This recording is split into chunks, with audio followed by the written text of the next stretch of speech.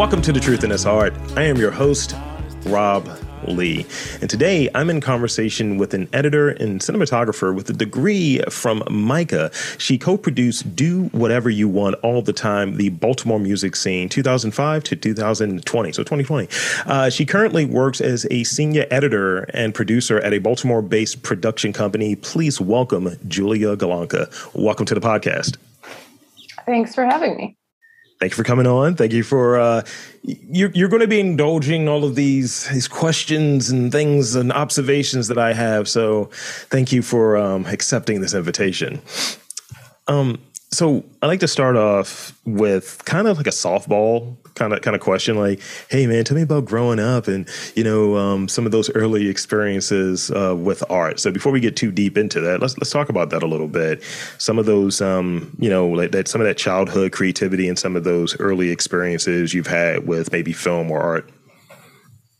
Yeah, I was always very interested in storytelling, and I've always had this very imaginative universe happening in my head. So I was never really bored because there was always just something that I was coming up with. Early on in elementary school, I discovered that I liked writing, and I was writing a lot of we had a journal that we had to write a paragraph in every day. And I just started writing these stories in it.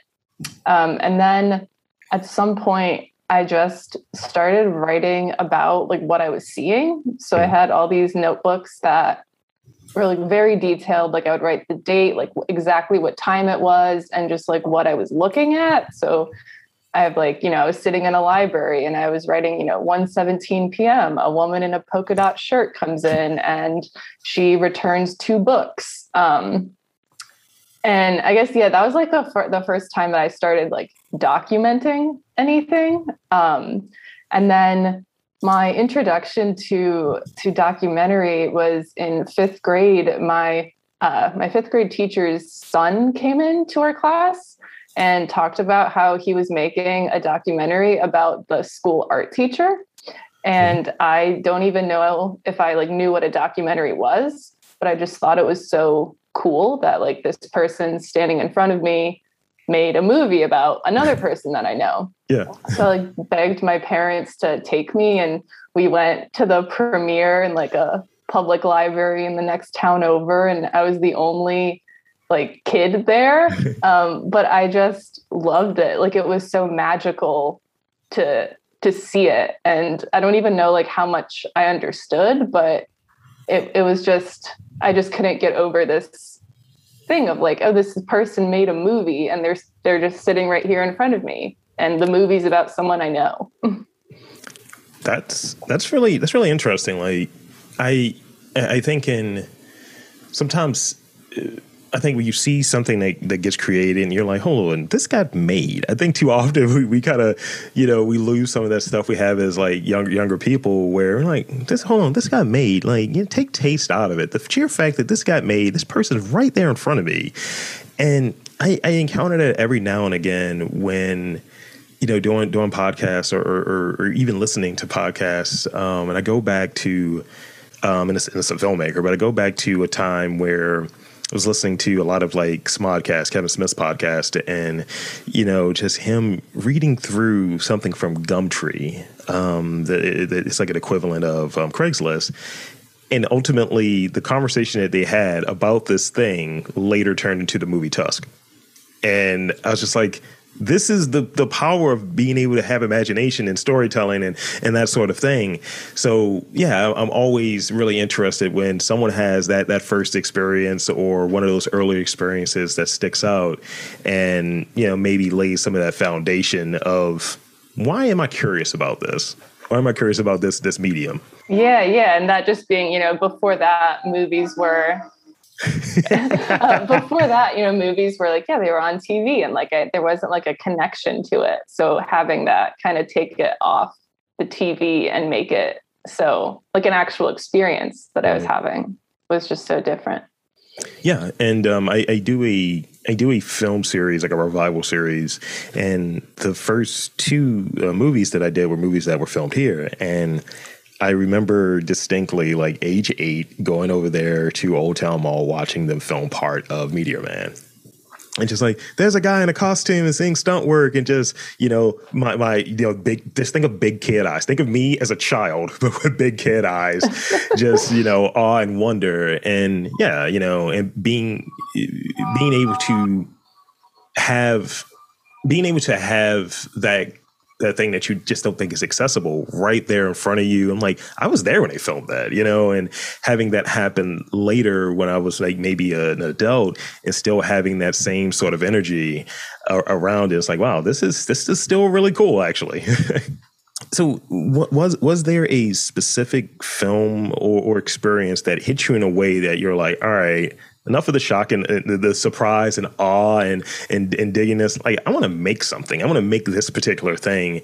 And what kind of inspired you to enter the world of like film in the spot that you're in? Because you're doing a lot of the technical stuff, and still very much a filmmaker, but the technical stuff seems to be your forte from what I was reading. Yeah, I started the first time that I picked up a camera to do something was for like a history class project in 8th grade. And that it was about Vincent van Gogh, and I like filmed it with my best friend on Main Street in Ellicott City, so that it like looked like the olden times. And it was just so fun to do that. And after that, I kept, like, any time that there was an option to do a video project in high school, I was always picking that option. And then senior year, I took this internship class where like we got to leave school an hour early, and like you were paired with a mentor and an internship. And I really lucked out. I was interning for a MICA professor, Kirsten Hollander, and she was making this documentary, Anatomy of Wings, and she was following a group of 8 middle school girls in Baltimore until they graduate from high school. Mm-hmm. And I was the same age as the oldest girls at the time, and that was just the most like amazing experience to have had then, because I was going in, I was sitting in at her documentary class at MICA, and I was going and like, I was just like a camera assistant and editing assistant on that. And before that, I didn't even think that I could pursue film in college, but having that experience and like being in that setting was just it just felt so cool. It felt like everything that I wanted to do. And that project ended up being even more impactful because I kind of got to grow as a filmmaker with it, because I kept working on it for 10 years. And in the end, I was the assistant editor, but it started off with me being a senior in high school, just kind of wanting a taste of like, what does it mean to like make a film? Yeah. Yeah. I remember in high school having, I think I was like maybe sophomore year. And I just remember, because like I guess I'm decent at editing. I could just sit there and just, all right, trim, sync this up, trim. And just people like, can you help me with my project? I'm behind. And it's like, yeah, I can help you. And I was like, I chose a poor thing. I didn't want to, why did I do this? But now it's like from doing the, I guess the audio like side of things, I'm just equipped to just sit there and just painstakingly go through the process of editing in those instances where I do it. But it started off in like a film class at City College back in like 2002. Like, I'm spending way too much money doing this and too much time doing this. Yeah. So who are some of your favorite filmmakers? Because I think, at a point we develop like taste, and we have like people that I just like what they do. So tell me about some of your favorite filmmakers, and maybe something that they would have made for the folks that like, I don't know who the hell it is. Maybe I want to seek them out. Yeah, I love the Coen brothers. Oh Brother, Where Art Thou is my favorite movie, and I was in love with it from the first time I saw it.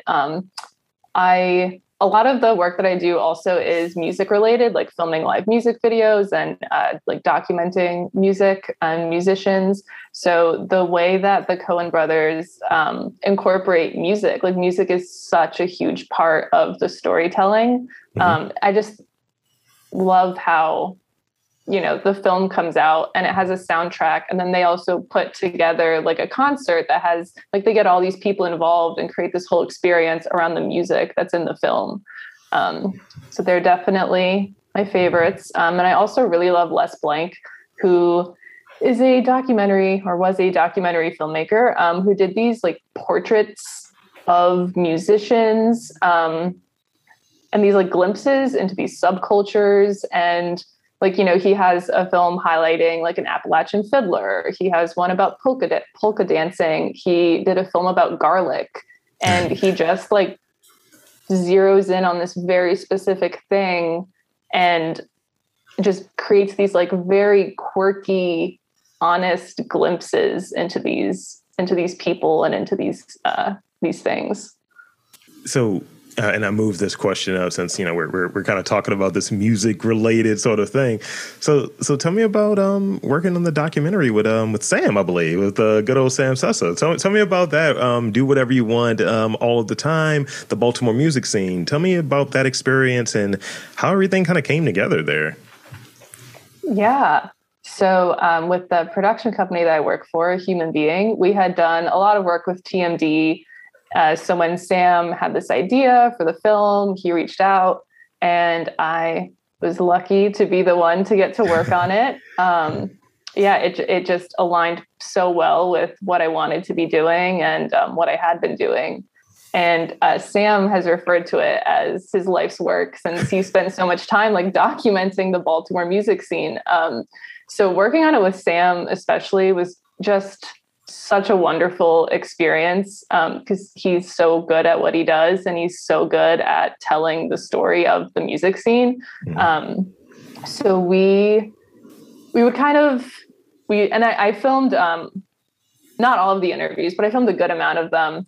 And we were kind of filming these interviews and assembling the story, and then filming some more and working on the story. So our process was, you know, we'd film this interview, I'd get a transcript of it, send that to Sam, and we just had like a bunch of Google Docs that were like, here's the outline, here's another one, because the film features so many different photographers, and we just had all these, like, as Sam would have these photos coming in, he'd add them, and we'd get all excited, and like, or, you know, one of us would find a clip that we couldn't find from like 2007, and we'd like text each other like, oh my God, I found it. We get to add this in. But yeah, it was really great too. You know, Sam has some narration in the film, so it was nice to kind of be able to, you know, adjust that as we needed, and to kind of, to be filming and putting it together. And then we knew like, all right, well, we really need someone to like fill in this gap.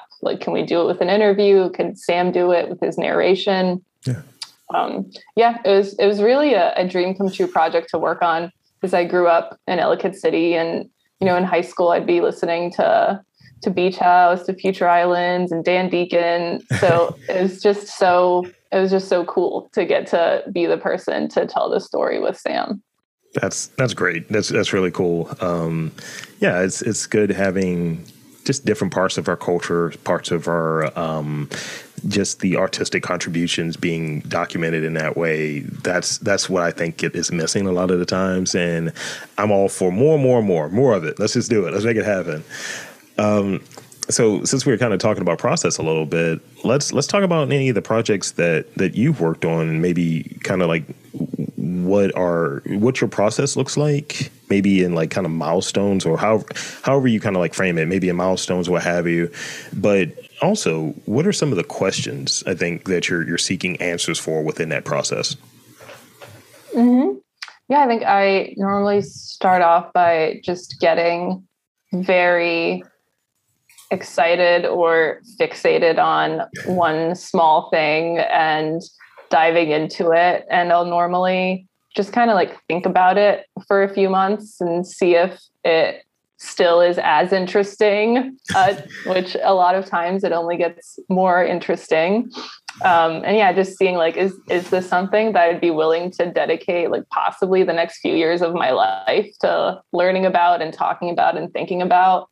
Yeah. And then as far as questions go, I feel like when I'm coming up with an idea, I'm trying to think of, what exactly do I care about? Is it a cause? Is it a person who's the most interesting part of it? Is it a concept? And do other people care about this? Are there parts of this that can be universal? Are there parts of this that I could link to something greater? Yeah. And then also like, have I seen any films like this? What have other people made about this subject? Yeah. Because I realized more and more we kind of go through having conversations and discourse and things around like just discussions around creativity, learn that more and more people are, and people get caught on a word, but more and more people are stealing, more and more people are sharing and being influenced in that way. So it is prudent to have a sense of, all right, who else has done something like this? What were they talking about? What was their angle? What can I maybe take from them and make it my own? What can, what do I think that they didn't do as well? What do I think that they missed? And things of that sort. And, I always talk about it with this kind of genre as it's blown up and gotten bigger and bigger. It's like, there's only so many angles one could have. It's like, oh, we do a barbershop podcast or we talk about news. It's like, news is the news. But how are you going to do something that's different? What podcasts were you listening to and things of that nature? And I would imagine the same thing comes to play. Like, as we were talking a little bit before we got started that, I'm dipping a toe maybe in documentary film. I don't know. And literally when I was coming up with the notes, because I think I do a lot of this kind of improvisational sort of stuff. And when it's something that feels kind of like rigid and contained, I'm like, all right, how can I marry how I go about things and accomplish things with the parameters that are there? So literally what I was thinking about, all right, just word vomit, everything you have in your mind for this particular project. And as you look at it, what's the tone? What is the setting? What's the structure? And what is that comparative to? And that way I can kind of see it and it feels a little bit more tangible versus it's just like a pipe dream. It's just something that's purely up here. At least I can get it down to paper or on a screen. Yeah. For a film that is the first film that I directed, it's about Hazel Dickens, who's one of the first women to front a bluegrass band. And once I got really excited about this and then found out that someone had made a film about her, but it was 20 years earlier. So it was kind of cool to like have that as like a starting point, I guess, to think like, okay, well, 20 years is a long time. A lot has happened. She's died since then. Like what can I do that'll be very different that couldn't have been done with this film about her 20 years ago? Right. And you see like even people who are going really, really like large level. Like I start thinking of like James Cameron, for instance. It's like, yeah, the technology hasn't caught up to what I want to do. So I'm just going to wait for 20 years. It's like, all right, hurry up with Avatar. Thanks. So filmmaking is laborious work. So in that, what's that main thing that keeps you motivated? Is it, I got to get this story out there. I want to really extend and test myself and test my limitations or how far I can go in a particular. What is that motivator for you? I think sometimes it is just I want to get this out, which sometimes, with like nonfiction is, sometimes it is time sensitive or like, someone else is also interested in this. So like you want to get your idea out there. But also I think having like being a part of a community of filmmakers and having people who care about what you're doing and want to hear about it. And, people who also care about your opinion. Just having people around who you can have these conversations with and like people who will care about your film when no one else cares because no one else knows that you're even doing it. That's been motivating. And what are some of the challenges or lessons you've learned in projects that you've worked on? Because I would imagine outside of there being hard work, there are things that you're like, all right, this was maybe the first project you worked on. It's like, damn, I am terrible at time management, or, it's like deadlines. And maybe when that next project comes up, you're like, I'm better at this now. So tell me about some of those like challenges that you've encountered or lessons that you've kind of taken in from projects you've worked on. Yeah. A really big one with the Hazel Dickens film that I didn't even consider this until I did the Saul Zaentz Innovation Fund lab. And I was so excited to like talk about my idea with all these mentors. And the first thing that everyone asked me was, well, like, do you know how much licensing her music will cost? And that hadn't even like crossed my mind. And everyone was like, no, this is the most important thing. Like, how can you make this film without it? So the journey of licensing music I know so much about it now. And it was the most stressful thing about this film it took me like, I think 3 years before I finally got it. And for a while I was trying to do it by myself. I was trying to like ask for some advice, but handle it on my own. Yeah. And in the end, I ended up working with someone who does music licensing, and that's her life. That's what she's an expert in. And like, that is what I needed. But the whole journey of like getting to her even was just so much. And before I started, I didn't even consider that would be like the biggest problem for the film. Yeah. It's one of those things where it's like, hey, I'm into music and so on. And then it's like, oh, I'm on my own guitar. Damn, that's something that I need to be mindful of that. And it's like, oh. And then now you're in a spot where you've learned so much about it that it's just like leaps and bounds, I would imagine, where you're like, music licensing, you just have to do this, fill out this form, you're good. I had to do that. If you ever want to license music for a film, I can also talk you out of it very easily of how terrible of an experience it is. Yeah.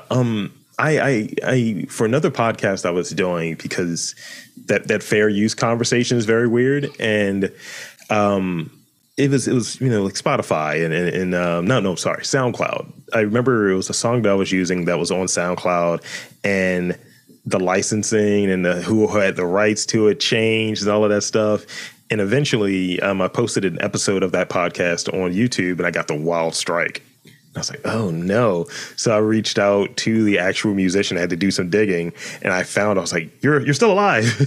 And I was like, can I use this? He's like, absolutely. I love that you're using my music on your podcast. And I was like, all right, so I don't know how to translate this, but literally this is an email directly from the guy. So, but just the digging from something very low level and inconsequential as like a weird podcast that doesn't exist anymore to actually a film coming out. And, that it's a lot of different parties when it comes to that sort of production, because there's so many different parts of a production. Yeah. And it was really hard to find someone who could help me with it, because I guess so few people go down that path. Mm-hmm. Yeah. So here's the last real question that I have for you. And it's kind of two parts. So I want to hit you with this part of it. Describe the films that you're interested in watching, and I'll come to the second part after you kind of say your piece on that. Yeah. Yeah, I really like anything that surprises me. I really love films that, like, I love watching a documentary and then having the thought come up in my mind of like, whoa, like this counts as a documentary. Like you're really like mixing a lot of genres. You're like, there's like these scripted scenes and like, but it's still a documentary. Like I like anything that's surprising in that way. Those hybrid formats. Mm-hmm. What sorts of projects would you like to see made in Baltimore in the next few years or what have you? So a little bit of a rebrand of the previous version of this question. But yeah, like whenever I talk to people, they talk about like, oh, well, The Wire. And that's pretty much it when it comes to anything. Even if it's like, yeah, The Wire made music too. It's like, no, we have more than that. It's not the only piece of pop culture contribution we have. So what sorts of like film projects do you want to see coming out of Baltimore in the next few years? Yeah, I love TT the artist Dark City. I think that the way she just got so many people together. Like there's so many, there's musicians, there's dancers, poetry, fashion. Like she was able to showcase so many people's talents and skills and really show this art scene. Like I love that so much. And I feel like I would love to see more of that. Just this collaboration between so many different artists and creatives who all just, share the same vision and goals and like want people to know about it. That's great. That's great. We definitely need to have a little bit more of a lot more of our art scenes and all of the different pockets and niches. I feel like there's a whole conversation around the DIY scene. There's a deeper conversation around the club music scene, the dance scene, all of that stuff. And yeah, that was a very well done doc. And I think it's the tip of the iceberg for so many more stories that can be coming out. Like, there can be a 5-part series on the Why Not lot, if you will. Yeah. And it was so cool to also have that be a project that you kind of, I heard about through Saul Zantz and I knew about for a while, and like just being able to like witness it from the early stages to being on Netflix is just really, really cool. Yeah. I mean, I'm just waiting for Tales from the Crown. That would be amazing. Oh my gosh. Yes. Oh my gosh. This is a Blue Room episode. So in the last moments here, I want to hit you with some rapid fire questions. Don't overthink them. That's my preface. Don't overthink them. Don't overthink them. They're all over the place. So I'm going to start off with a very simple one. iPhone or Samsung? What kind of phone you got? iPhone. Okay. An old one, an 8. Oh, wow. I'm on like 12, I think, or 13. Oof. I mean, I just upgraded, so, it's just, you'll come around. It's fine. Are you an optimist or a realist? Both? Can both be an option? Sure. Summer or winter? And so I'm thinking of extremes, right? But for work and for play, which one do you prefer for work and which one do you prefer for play?